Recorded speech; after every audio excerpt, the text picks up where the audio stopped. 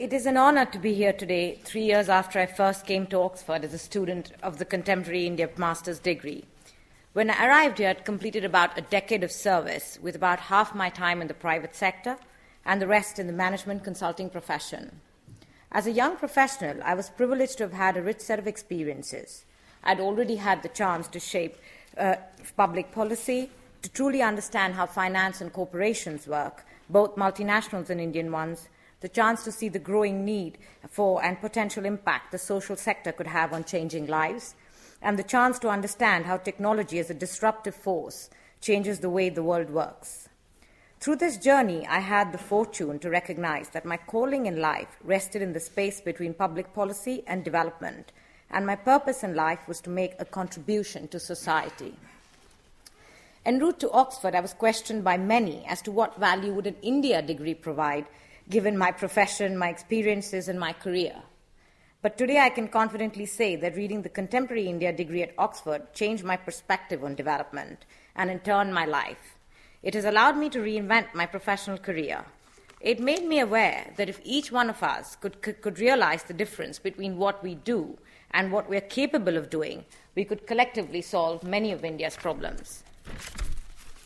Analyzing India through 6 disciplines: politics, political economy, international relations, human development, culture and society, and the environment from a distance was a demanding and intellectually rewarding experience. Such multidisciplinary scrutiny allowed for an understanding of India's achievements and failures, its challenges and their interdependencies. Especially interesting was the process of making the links between politics and society, between politics and the economy, between human development and politics, between international relations, politics, and economics that gave us a creative and deep understanding of the forces holding India's development hostage. For example, the issue of corruption, which has been talked about several times this morning, has tarnished India's reputation on the world stage and reminded the world of its political and institutional weaknesses. Understanding the debates about the root causes of corruption, the distribution and disposition of power between the 4 groups: politicians, bureaucrats, the business class, and civil society, and the history of political accommodations, development strategies, necessary and unnecessary regulations, the distribution of technological and financial capabilities, rent-seeking, and capital flight is an example of what students on this program should expect to learn. Further, not only does this program enable a critical dissection of the tensions clouding India's development, but also allows for a scrutiny of their merits, the advocates of change, and their agendas through an extensive review of wide-ranging scholarly literatures. It discusses the social forces, gender, caste, religion, and age that tightly regulate India's informal economy, be it in rural or urban areas, and how these aspects of identity are actively used to manipulate the ballot. The program also highlights how the provision of basic services, education, healthcare, clean water, and food underpin the capabilities of individuals as well as the development of the nation. The mainstreaming of international relations allows readers to understand the political character of India as an emerging power, India's dominance in South Asia, the reasons for its conflicted borders, as well as nuclear politics. Anticipating the impending fight for natural resources in the world, this program mainstreams the study of India's environment. It requires all students to develop an understanding of climate change, after which they are free to critically examine and dive into topics of their individual interest. Over the last 3 years, I understand students have researched problems of nuclear and solar energy, coal, oil, water, together with development conflicts surrounding land. Mainstreaming the issue of climate change, which threatens us and our future generations, is a significant service this program does to society at large. In 2007 alone, India generated 1.4 billion tons of carbon emissions, accounting for 5% of the world's emissions, and today is one of the top 5 polluters in the world. Yet, it's the country with the largest number of energy poor, with 400 million people having no access to electricity at all. In the same year, in 2007, monsoon floods displaced 14 million people in India, an overwhelming proportion of them being totally poor. Now, as temperatures rise, as India's temperatures rise, the adverse impact of climate change will only worsen. For instance, models for farm income in India suggest that as temperatures are going to rise from 2 to 3.5 degrees centigrade by 2050, which is likely now to be a certainty, it's likely to reduce net farm revenues by 9 to 25%. This will deprive a large part of the rural population of employment. Although the world is increasingly adopting a reductionist approach to dealing with the climate crisis, visionary nations are actively seeking ways to turn the climate crisis into an opportunity by using a wide range of policy instruments to foster the growth of technologies which not only reduce emissions but also slow the depletion of natural resources.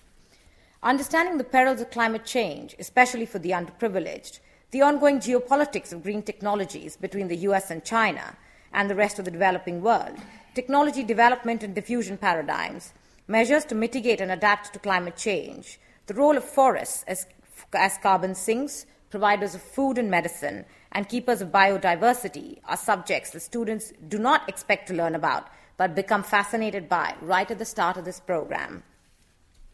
The need for such a widespread multidisciplinary understanding of India is necessary for India to benefit from its demographic dividend and narrow the schisms in its development journey between the over 300 million people living in dire and persistent poverty and the bourgeoisie whose wealth is envisaged to grow 18% year on year for the next 15 years.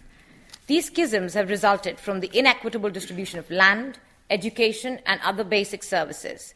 These problems are well known, but they are rarely understood as a whole. For example, in the absence of a multidisciplinary approach, it is seldom easy for individuals to recognize that lack of access to energy is one of the root causes of poor public health outcomes. It's an impediment to human development because collecting firewood results in keeping young girls out of school, stunts economic growth because of the decline in productivity during darkness, and is catalytic to the climate crisis as it increases the pace of deforestation. In India, a holistic understanding is vital as we grapple with balancing the tensions emerging from the interests of the haves, the populism of the political classes, and the needs of the have-nots. Acquiring this understanding is not simply essential for aspiring development economists preparing for their doctoral research, but also for corporations, especially global ones, looking to make a material play in India. Corporations in India have to navigate the vexing political economy to anchor profits and rally a range of interest groups as they balance growth and contribute to development. Billions in investment beckon as India's demographics and infrastructure develop. Investors in India need to understand the subtle differences between the many little Indias within India, as, for example, several consumer companies have discovered through sales figures that skyrocket during the Durga Puja in Kolkata, during Ganpati in Mumbai, during Pongal in Chennai, and during Sekreni in Kohima. India's status as a nation running a sovereign deficit rather than a surplus indicates that a substantive portion of its trillions of dollars required for its development will have to come from the private sector. Thus, the business of government is increasingly becoming the business of businesses, calling for unprecedented levels of collaboration in an equitable and transparent manner, with the regulatory role of the state actually set to expand. Virtually every sector in India, from banking to mining to electricity to construction to water supply to transport to defense, requires obtaining clearances and approvals. These are processes riddled with inconsistencies, and the interpretation and application of policies in the gulfs between the central and state governments are also not consistent, let alone the new laws that must be developed for effective governance since the 74th Amendment to the Constitution was made in 1992.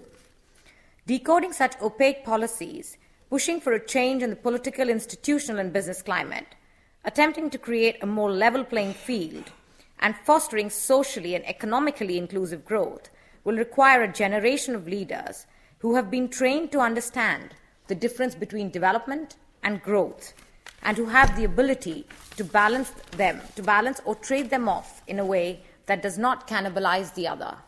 In short, a generation of leaders who understand that greed is not good will be vital for the country's prosperity in the long term. To this end, Oxford's contribution to India remains unrivaled in the world by any other institution.